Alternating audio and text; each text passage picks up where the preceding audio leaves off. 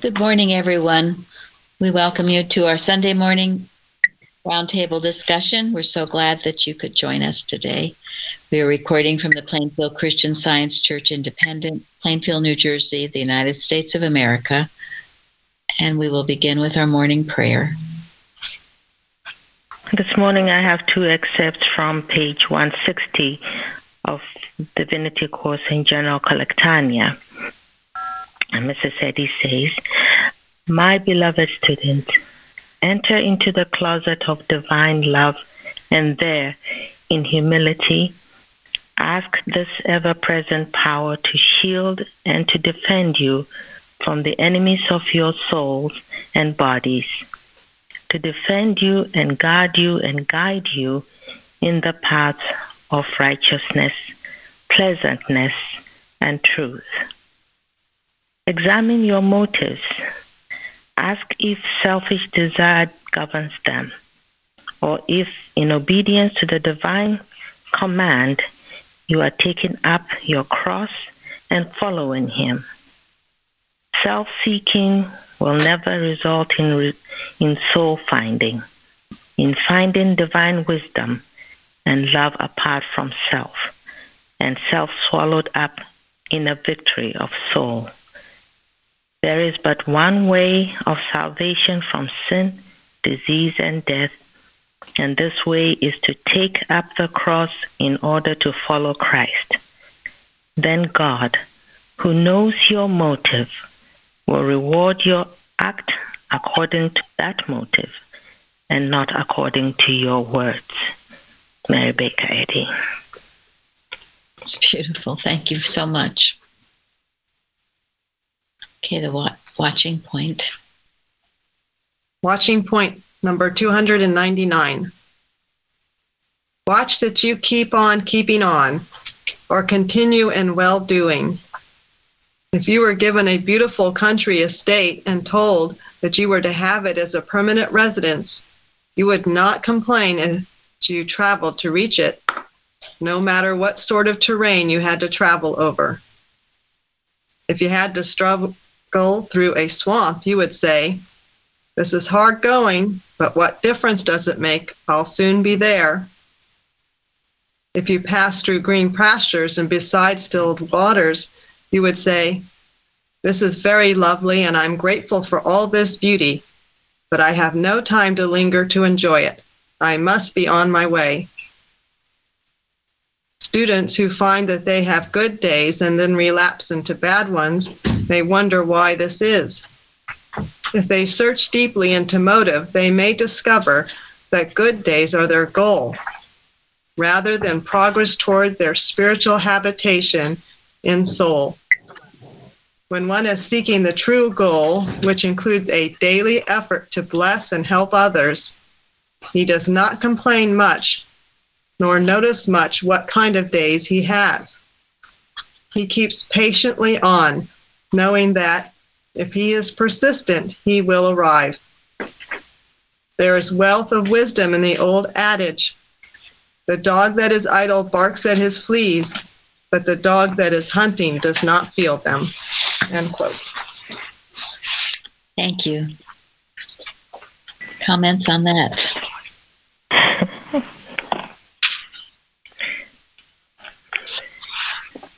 What is your goal? Go ahead, Florence. No, I was just saying, why am I here? What am I doing? What is my goal? What is my model, like she says in Science and Health?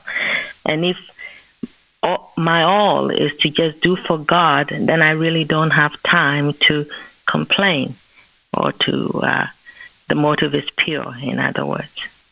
Mm-hmm. Thank you. Thank you.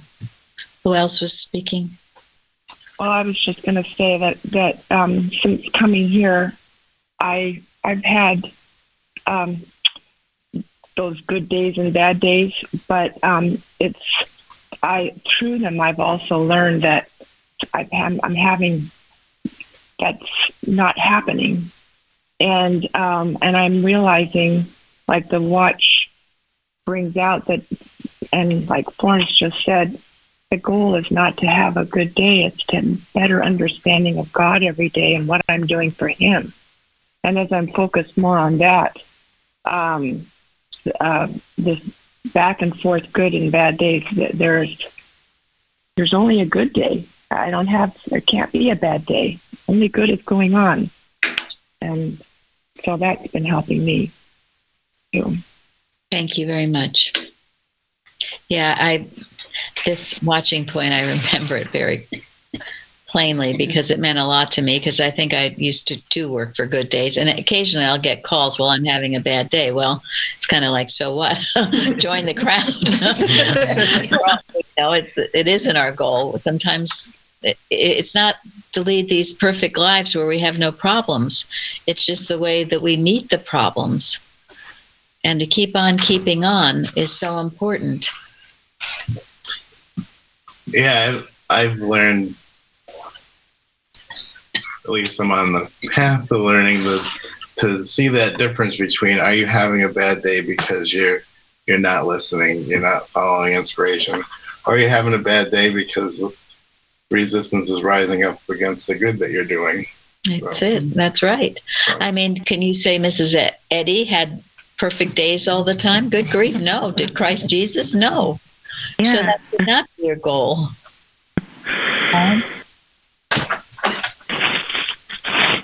I think in the practice, I have the impression some people think, oh, you practitioners, so you don't have any problems. So no, they come.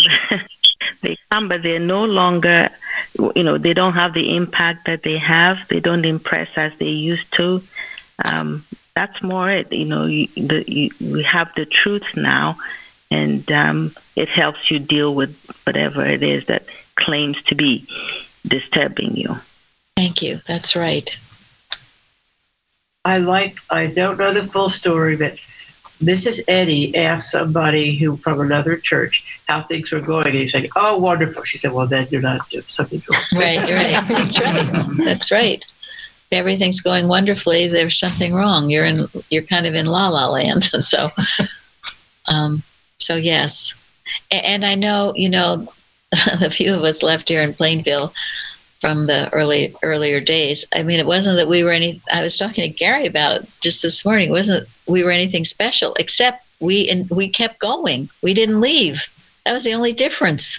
It's not like we were perfect people who did everything right. We just endured. We just kept going, and we didn't give up.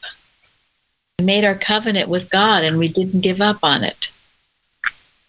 And honestly, in looking around, sometimes I'm realizing what a tremendous quality that is, because I've had people come so excitedly and loving it, and it is here today, gone tomorrow, and it's a puzzlement.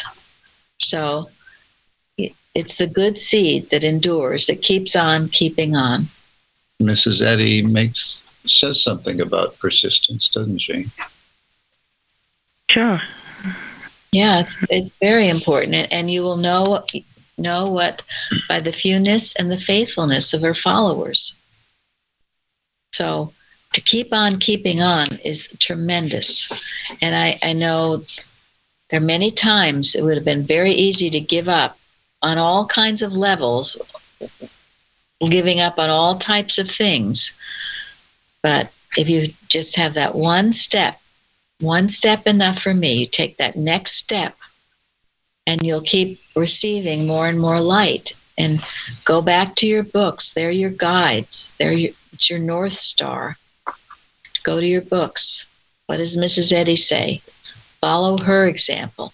About what Florence read in the prayer. Take up the cross. And are you willing to take up the cross?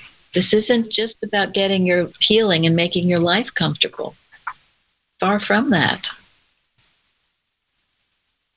So where it says, this is very lovely, and I'm grateful for all this beauty, but I have no time to linger to enjoy it. That was what I was trying to do when I had my moment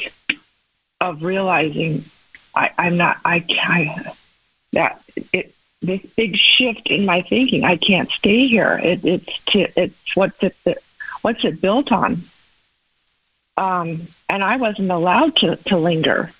I must be on my way. I didn't know it at the time necessarily, but that moment which changed everything and eventually brought me here, and all the moves I made, everything happened so quickly, but God was just telling me, you're not going to be allowed to just linger in all this.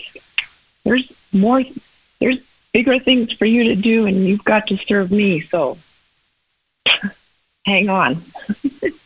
Well, and Mrs. Eddy has said, mortal mind has not been kind enough to me to make me want to linger in it. Mm-hmm. Even the pleasant side, because the pleasant side, it doesn't stay pleasant for very long. Not when it's mortal. Not when it's mortal. It's a trap. It is a trap. And in that story of the psychologist and the magician, when he went through the cave, all the horrible things kept him going. But when he came to the end, when everything was so pleasant and lovely, he kind of settled down in it. So we must always keep on keeping on and know that is not our goal. Not our goal to get comfortable in matter. Our goal is the spiritualization of all mankind, the bringing in the millennium, the reign of Christ for 1,000 years. And that work must be done. It's very crucial right now that it be done, that we shorten the days, right? The Bible says. I love the adage too, the dog that is idle barks at his fleece, but the dog that is hunting does not. That's it. There's a lot of people, they just don't have time to notice all these little things wrong. They're just too busy working and going. You can all just sit around and, as I say, contemplate your belly button. That's not a good thing to do, where you're just thinking about yourself and your own wants and needs. And as I've said, that's my definition of hell. That's why the concept of retirement is so dangerous. Yes, thank you. The thread was there in the Beatitudes, and we kept getting it in our lessons years ago. You get the pearl of, give everything you have for the pearl of great price. And then it goes on to say, in the end, be thee perfect even as your Father's in heaven. Like that's not a momentary thing. It's just an eternal thing. So much things that need to be put under dominion and maintained. So it goes on and on. It's not a sleepy thing. Thank you. Yes. And it was on the carousel. I love it. The Siren Call of Ease by Peter V. Ross. This idea of retirement. Just want to settle back in and enjoy life. And when you do that, you put yourself in the human mind, the mortal mind, and you're subject to all, again, you don't want to loiter in it. You're subject to all the mortal mind shoves down the track. You become part of it. You can't afford it. It's a human mind that wants to retire and settle in and just enjoy your days. And make you useless. I remember my grandfather saying that years ago after he retired. A few years later, he says, I just feel useless now. He says, I should never have retired. Yes. And we never do here. None of you should ever think of retirement. No, there's too much work to do. Good grief. So much work to do, especially as scientists. Well, we don't retire from life. We just change a position, but we still are going on. Someone told me that once, and I was able to share that with someone who was moving, and they said, we're retiring, but we don't really want to. And I said to her, you can't retire from life. So, and, one way, you make your life. And we, as Christian scientists, have chosen to make our life in God and work for Him, which is a wonderful thing. It's life with a capital L, which is why we start our mornings with God is life. God is my life. God is the only pure and perfect life. Yes, and it's far different from so-called life and matter, and mortal mind and just wanting to settle in and have a pleasant time. And if you're feeling urged on, well, that's what truth does. Truth urges us towards truth. And that's the way love works. It will urge us towards what is true. It will urge us to get out of the mortal dream. And if we heed the urging, we're safe. If we ignore the urging, well, we're not safe. No, we're not safe. We're just in the human sense of things. All right, I just wanted to take a moment. I want to give you the Bible study dates for the fall. It's coming up. We're already in the middle of August. Thomas from New York will be conducting all of them. And the first one is September 11th. The second is October 9th. The third is November 6th. And the last for 2021 will be December 11th. So mark those down. Of course, they will be announced and everything. And it's just once a month this time. And we hope that you do devote a lot of time in your prayer and study of it. And also, as some of you have said, there's great benefit in going back and listening to past Bible studies. You can, if you missed them on Saturday mornings, you can certainly do that. So, all right. Well, we have a beautiful topic subject today on soul. And Lil, you can read the golden text for us. He restoreth my soul. He leadeth me in the paths of righteousness for his name's sake. Thank you. And I felt this lesson is very much, from sense to soul. From sense to soul, that beautiful hymn, from sense to soul, my pathway lies before me. And I wanted to mention again a couple of things before I get into the soul lesson. Carrie this week had sent me several things on various topics, but one was for the Liberator about only good being contagious, and this was written from a 1905 Sentinel. It said, Jesus' kingdom is to come as an inner process. It is a leaven, a germ, a feeling, a thought, hid deep in the individual soul. There is no outward formula for tracing the fruition of this germ. It lies there, hid in the lump of things until its day comes. Its increase is unmarked of men. It spreads like a contagion. It is a spark which ignites from mind to mind and spirit to spirit. Its power is an inherent enthusiasm. Its dynamic is love. Now, I thought this was really powerful because it's turning the tables on this thing of germs and contagion to what it really is. The germ of truth within each of us coming forth. And sometimes that requires a lot of stirring and shaking and waking up. And I thought, again, it goes so well with that, what Melinda put on the forum a year or so ago that I've quoted many times, but she writes, in the Blue Book, Martha Wilcox is quoted saying that one of the first lessons she learned in Mrs. Eddy's house was that the objects of sense, when correctly understood, are really ideas of soul. There are not two groups of creation, but just one. So in reality, there is no material world apart from the spiritual. Whenever we go out, we can declare that we only need spirit today.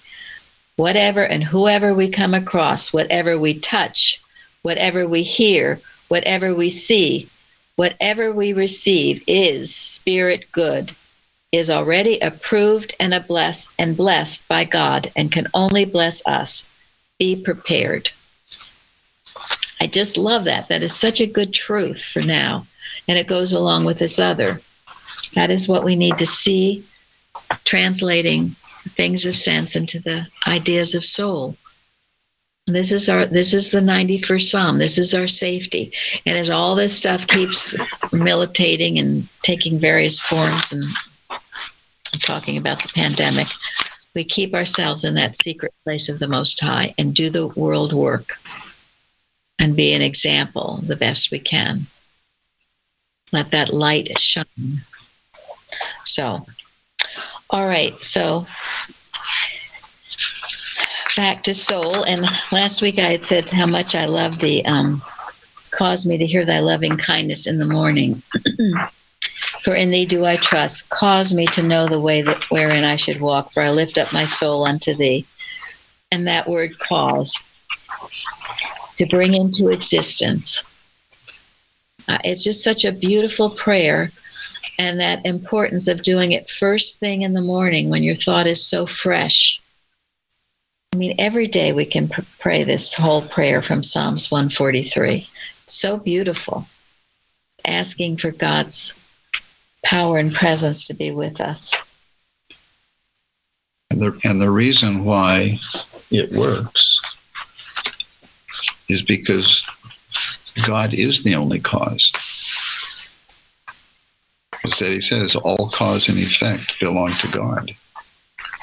So when we look to God for cause, we find it. If we look anywhere else for cause, we're going to be tricked into something that's not going to work. At least not work to our benefit. So there's a scientific principle that supports all of this. Yeah, it's wonderful. It's the laws of God that we are under when we are obeying Him. And I thought it was interesting because in the healing in Matthew 12, then was one possessed with the devil, blind and dumb, and he healed him, insomuch that the blind and dumb both spake and saw. And all the people were amazed and said, Is not this the Son of David? Now, in that beautiful pamphlet that I've been talking about, True Vision, on page 9, John Morgan says, and I didn't know this. I thought it was so interesting. In the Gospels, every case of healing of the blind is accompanied by a reference to "Thou Son of David." Isn't that interesting? Yeah. And it said that David typified the wedding of manhood and womanhood, the outward seeing and the inner conception. It is this spiritual activity of wedding, the human and the divine, which is the key of David and opens our vision. And then, in truth, I am son, or derived. And I looked up that word derived, to draw from, as in a regular course or channel, to receive, to obtain something from a specific source. So we know we're derived of God, don't we? Yeah. That's the specific source we come from. And then, no mortal inheritance ever gave, Therefore, it is my heritage to enjoy God's vision. No mortal inheritance ever gave it to me or could deprive me of it. This is a very important thing to understand. You are derived of God. This cancels out any other types of inheritances. If you're suffering from a belief that you've inherited something from an ancestor, this obliterates it. You are derived from God, and that includes definitely your vision. No mortal inheritance gave it to you or could deprive you of it. Because that's a belief. Well, you're born and your eyes are good or bad or whatever. No, they're perfect in mind. I know in maternity cases with Mrs. Evans, that was one thing we had to always know, that everything perfect eyesight, perfect all of that, you claim that for the unfolding of the child. And that it didn't come from any human source, derived from God.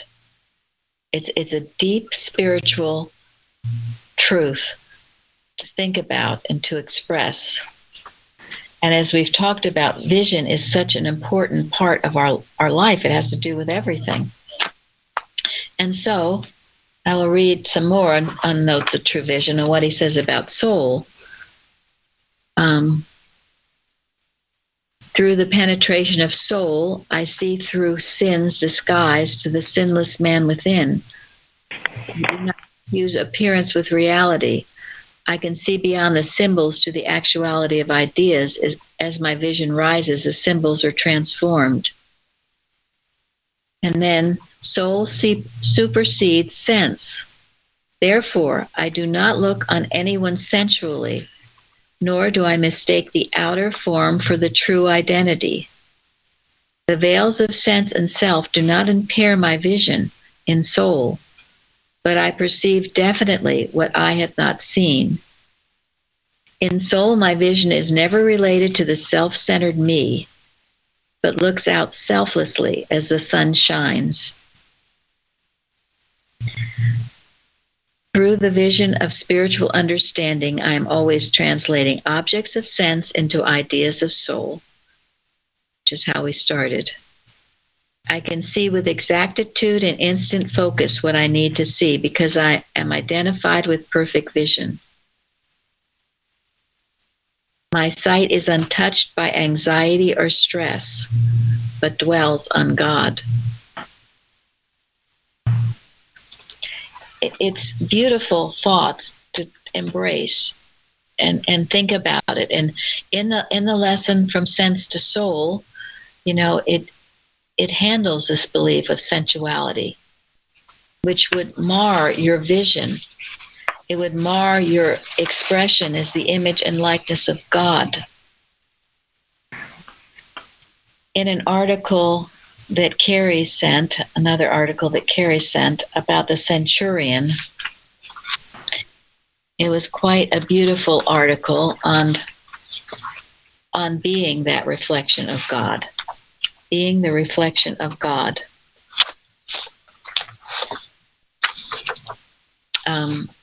Florence gave a beautiful testimony on Wednesday about being the image and likeness of God. And sometimes you can take that lightly, right? We talk about it all the time. And the importance to realize what that is. Well, in the lesson, or in that article that Carrie sent, it was called The Spirit of Obedience.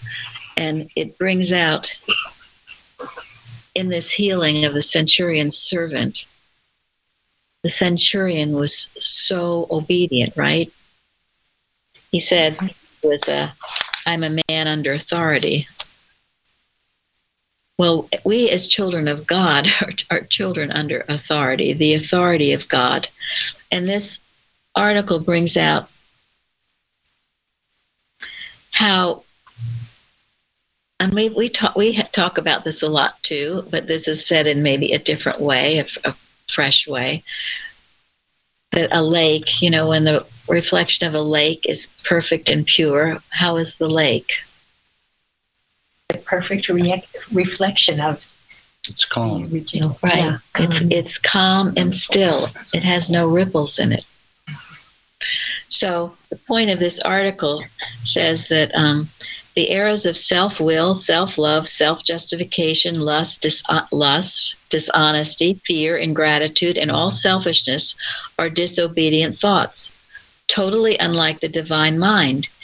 And they act as mental ripples and waves, and sometimes tempests and cyclones, to obscure the clear image of our Heavenly Father, Mother love reflected in man and the universe. On the other hand, unselfishness, peace, gratitude, humility, honesty, purity, joy, self-control, patience, forgiveness, and brotherly love are obedient thoughts in that they express divine mind and through such divinely reflected thoughts, the law of God operates in a full measure to save. So you see, what thoughts are you entertaining? And when you're entertaining those carnal thoughts, those ripples keep your image and likeness from being a clear reflection, right? Right. Florence is. Thank you, Florence. Yes. While on the other hand, if you are the state of the divine mind, out of the carnal mind, you become that clear reflection.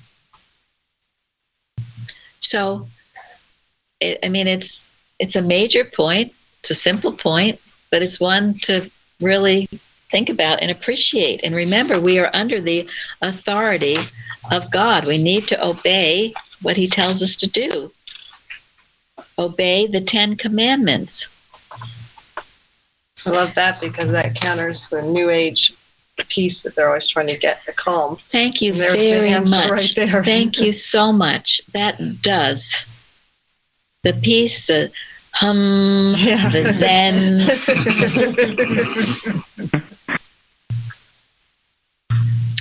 He says in this article, and let's see who it's by Elizabeth Earl Jones, who is a good old-time worker. God's law can do everything for us, but we must steadfastly entertain thoughts through which His law operates, thoughts that reflect Him. Divine law cannot operate through erroneous or sinful thinking, but it can and does operate through a sincere desire to overcome evil and to obey life, truth, and love, our Father, Mother, God. One's understanding at first may be so small that right desire is about as far as one can honestly go. And we must be honest with ourselves. And then she tells of this healing. And she says, during the World War, a wounded sailor was suffering from an injury caused by the carelessness of another sailor. The invalid was filled with hatred for the one who had hurt him unintentionally. The hospital visitor, who was a Christian Scientist, explained to the invalid that his continued suffering was due not to the accident, as he supposed, but what was it due to? Hatred. The hatred. Yes, the thoughts of hate and unforgiveness. They worked together to overcome the wrong thinking until the invalid could say in all sincerity, I love him. Then the wound was completely healed. This illustrates the way God's law operates in human affairs. It can move mountains. So I thought that was very beautiful, and a beautiful new look at the story of the centurion and his steadfast obedience. And because he was so obedient, he became that clear reflection, that image and likeness, and his servant was healed. So you can ask yourselves, what thoughts are you entertaining that are rippling or even causing cyclones, so that your image and likeness, you're not that reflection. Florence, do you want to say any more? Because that was such a beautiful testimony you gave. No, I think it's one we overlook. We say it, but it's become, because it's said so often. I guess every service, the end of it, it's become like the Lord's Prayer, which also is such a wonderful, includes all our needs. And I think we ought to just take time to see what we are. I mean, that's our 1 + 1 is 2 forever. And when we know that, then we're able to see the counterfeit that's coming. That's the way I see it. I think it's just something given us that is so, we should be so mightily grateful for and happy about. Yeah. Thank you. It's so true. These simple truths, they're very simple and basic. Go back to your basic truths. This, I call it again, your North Star.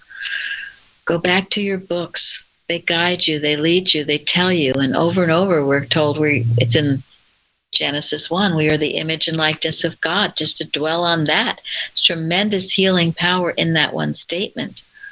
Mm-hmm. But in doing that, what struck me in the lesson was this idea of unwinding your snarls. It's in this week's lesson. It's similar to the interlaced ambiguities that we talked about a few weeks ago. The divine method of paying a sin's wages involves unwinding one's snarls and learning from experience how to divide between sense and soul. So, again, Carrie sent me all these articles about unwinding your snarls, and there were many thoughts in it. But the idea, we all come. I remember, and this is why I like that statement. I had so many snarls. I was so confused about what's what and who's who. And we all do. We get told this, that, and the next thing. And yet, in the Bible and in Science and Health, it all clarifies itself with the laws of the 10 Commandments. They need to be obeyed, folks. In case you think you can not obey them, hello. And the certain amount needs to be obeyed. You think you can skirt around it? No, you cannot. Be familiar with them. And this is what helps unwind your snarls. But it's having the humility to say, well, I do have snarls to unwind, and maybe I'm not so perfect, and I need help with unwinding them. And then asking God for that help in humility, and He will help you. And a couple of the articles was about beginning anew. Every day we have a new chance. I shouldn't say chance, a new opportunity to start out with the truth. So you don't start out hating your neighbor or all these past things that you were doing. And it becomes a lot easier to unwind your snarls and to keep them unwound. And another was about retracing your steps, because if you don't, and it brought out all those things that you did in disobedience to the laws of God, they seem to have results, don't they? Effects. You've got to retrace your steps. Go back. Correct it. Just like you would a snarl. Unwind it. Take it apart. Realize what you did. Correct it. And learn from it. And I mean, because if you have pride, you're going to try to hide your mistakes, aren't you? Mm-hmm. You don't want to admit you made a mistake. You don't want to admit. But that's pride. That's why pride is your worst enemy. And I think the perpetual guilt, always, you kind of want to own being guilty. Yes. And if God has forgiven you, what are you doing? Feeling guilty. It says clearly that we cannot see God when we have that sense of guilt with us the whole time. No, you cannot. And you see, this is the importance of doing this, having this process. It's in pond and purpose, repenting of the things you've done wrong, and then, yes, go and sin no more, changing your ways. Then if you've made your peace with God and man, then if the guilt keeps coming back, well, that's error, and that must be cast out. Because error would love to torment you day and night, All you have to do is get in tune with it. It'll be very happy to say, you did this, and you'll never be right, and that's just a mess. Keep coming back. Mm-hmm. Coming back, and that's why what Florence said about knowing who you are, so you can cast it off. That's the tormentor. But it will come back deservedly if you haven't changed your ways. And that will be the unavailing tear we read about in Fidelity. But again, these are the lessons from sense to soul.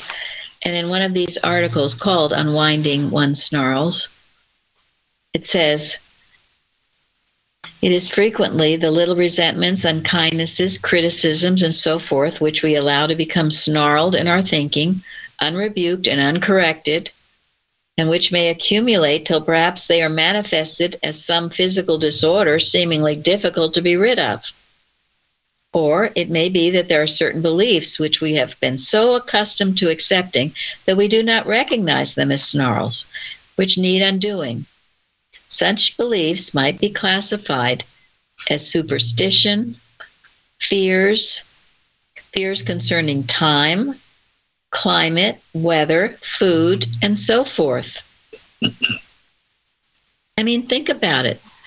Many good Christian scientists have all kinds of fears about what they eat. They fall into all these laws of materia medica unchallenged. Superstitious fears that if they don't read their lesson every day, something awful will happen. I mean, I don't know, go on and on. You can think of them yourselves. So it says, in teaching us to understand and follow the divine method of paying sin's wages, Christian Science bids us dissect our thoughts to see whether they are of God or of the carnal mind. And it further shows us how to replace wrong thoughts with true, pure, loving, kind, and gentle ones. It enables us to prove that we are benefited in proportion as we do this faithfully. Hold thought steadfastly to the enduring, the good, and the true, and you will bring these into your experience proportionably to the occupancy of your thought. So it doesn't matter what your past was or how snarl things seem to be. You have a fresh new morning to start out with. But you have to be consistent and do it. And that was a simple lesson Mrs. Evans gave us, to ask yourself, is this a thought from a God who loves me? And if it isn't, you cast it out. So, unwinding your snarls, very important. And as I've said, I feel that, it's the key to many people that have come to our church and just found our website. They start reading these articles. Oh my gosh, I was thinking this instead of that. Oh my gosh. I mean, it's how I felt when I started reading it. Oh, now I get it. Now I see. My snarls began to unwind. And again, in another article by Ella Hogue, while separations of one's mental mistakes from his right thinking may not seem so simple as it is the unsnarling of a string, nevertheless, the process certainly needs similar mental qualities, for in both instances, patience and obedience are needed to bring about satisfactory results. So, and how important, we don't let our thoughts, she goes on to say, don't let your thoughts go run riot every which way. And then you have to go back and retrace your steps again, right? So, you know what, I like the Lord's Prayer. Every Sunday we have to say, forgive us our debts as we forgive our debtors. So it kind of has forced me to think back, who am I blaming and what am I, Thank you. Thank you. All of these things we do, all of this is purification of sense to soul. And I've said that Dixon letter says only the pure in heart will survive the latter days. So this is a well worth process, okay? You can't carry your baggage up the hill. Purify yourself every day from sense to soul. So Linda, what did you write about on the forum? Coveting. And this was such a beautiful lesson on soul. The soul has infinite resources which have blessed mankind, and man is the expression of soul. An expression means likeness, copy, image of. So it just made me really think about this competition, and that there's just how bad it is, because then you're just totally denying everything that you're learning. And I thought of Hagar, because she was thrown out last week. And she could have not found that water if she continued to think about resentments, I would guess, because how could she have seen the water that was there that God had for her? And it was all competition that made her end up where she was. And but she had good there provided for her. She just had to open her eyes. And I just, having struggled with this on and off in different ways, it's like you get to the point where enough, just sick of it. Again, this is a commandment. Thou shalt covet. And what was that thought you were expressing about that commandment that we read somewhere? Yeah, somebody was talking about the commandments and made the point that the commandment, thou shalt not covet, is the only commandment that addresses thought exclusively. And made the point that it's probably, among the most important commandments, because if you obey that commandment, you will naturally obey all the others. In other words, you won't do anything that is in violation of any of the other commandments.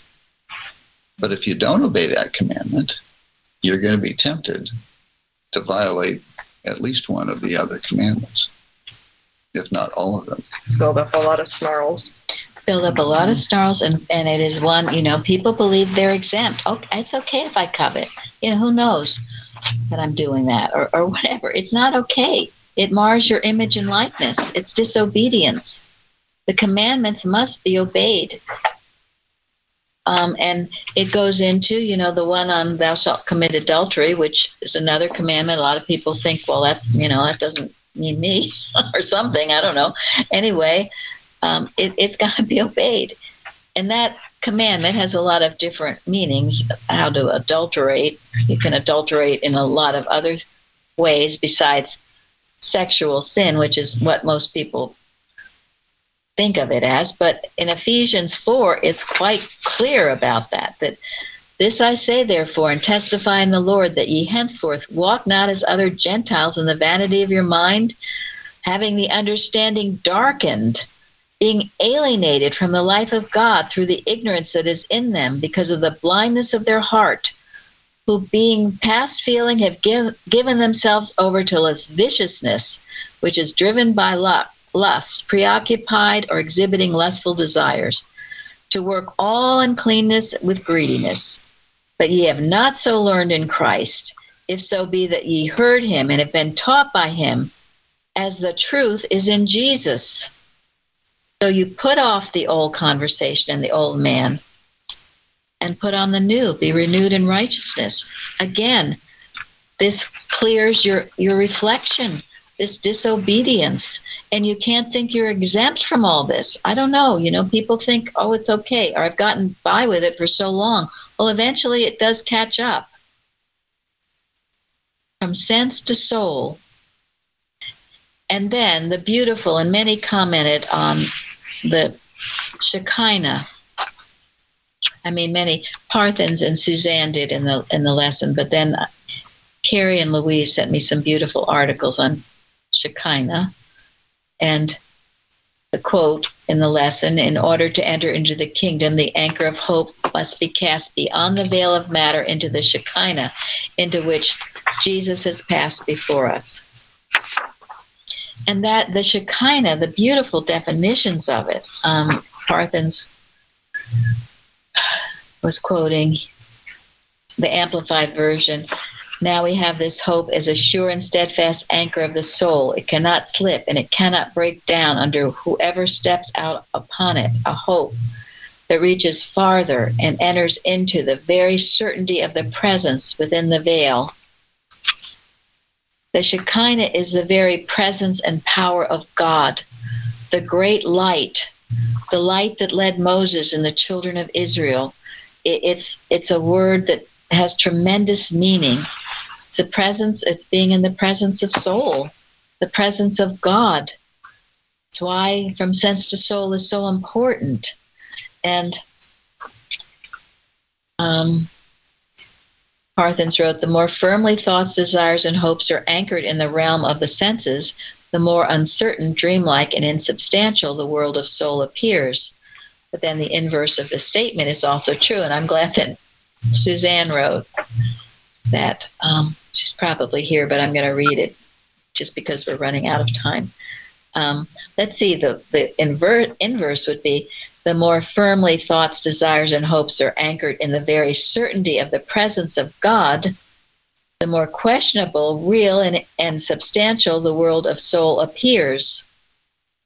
The Shekinah term was used to express the visible majesty of the divine presence, the idea which different accounts in the scripture convey is that of a most brilliant and glorious light enveloped in a cloud, the light of the living Christ. It's beautiful, and it's beautiful to think of the Shekinah and how important it is to dwell in it, again, from sense to soul. So if you're not dwelling in the Shekinah and feeling God's presence and power, what sense things are you entertaining that's marring your image and likeness? And cleanse yourself from them. And this takes work. And it takes asking God to cause me to hear thy loving kindness in the morning, to teach me the way wherein I should walk.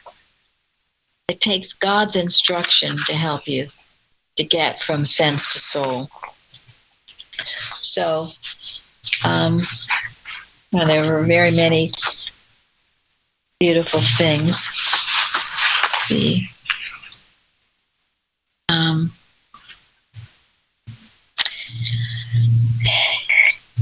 Hello? Yes. Yes. Hi. Thank you always for being here and doing this great time.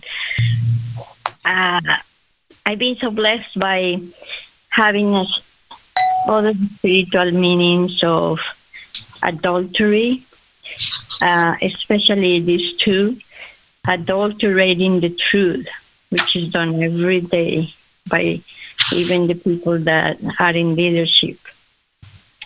And the other one is, of course, we honor if we have a compromise with a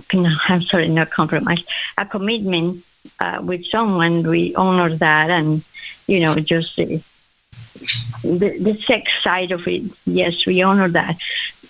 But the biggest meaning that I have heard about it and being blessed by is having an affair with the world.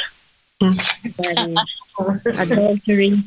That's the common adultery, having an affair with the world, and big blessing to know all these spiritual meanings. Thank you. That's beautiful, Ingrid. Thank you. And this goes too with these articles on Shekinah, is the veil. And the lesson talks about a veil being cast over. Yes, it's having an adulterous relationship with the world. Materiality has cast the veil. It's cast a veil over science and health, it would seem, over Christian Science, it would seem. Materiality, people can't understand it. It's a stumbling block. It's a stumbling block, and that veil must be lifted. And the only way it can be lifted is by purity of thought and deed. So Gary is going to read words of wisdom from William McKinsey. Excerpt from an article entitled The Spiritual Movement. And I quote, Christian scientists, and he says Christian scientists, not people who call themselves Christian scientists, but real Christian scientists, are a potent force in the world because of the good example which they offer. If a group of people should be overcome by darkness while still wandering at a distance from their destination, and someone should appear with a light, and this light should illumine, even if faintly, the road upon which they all should walk, the one carrying the light would, in a true sense, be the leader of the multitude. But this leadership would be on an entirely different basis than that of a conqueror dragging his captives at his chariot wheels. It would be the leadership of light, the leadership which comes from knowing the right way, the leadership of brotherly kindness.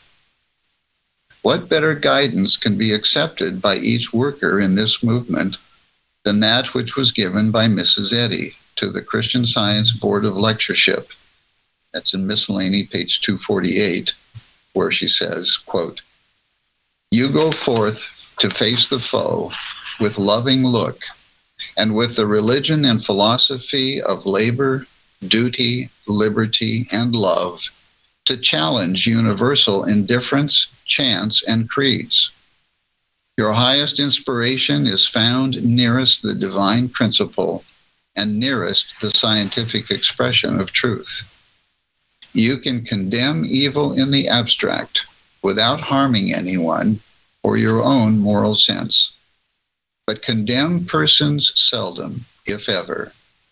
Improve every opportunity to correct sin through your own perfectness." End quote. I love that, because this is how we're going to meet the challenges of today. We can't drag people into the kingdom of God. We have to be there ourselves and carry that light and lead the way. Thank you all for joining us today. Thank you. Thank you. Thank you. Thank you.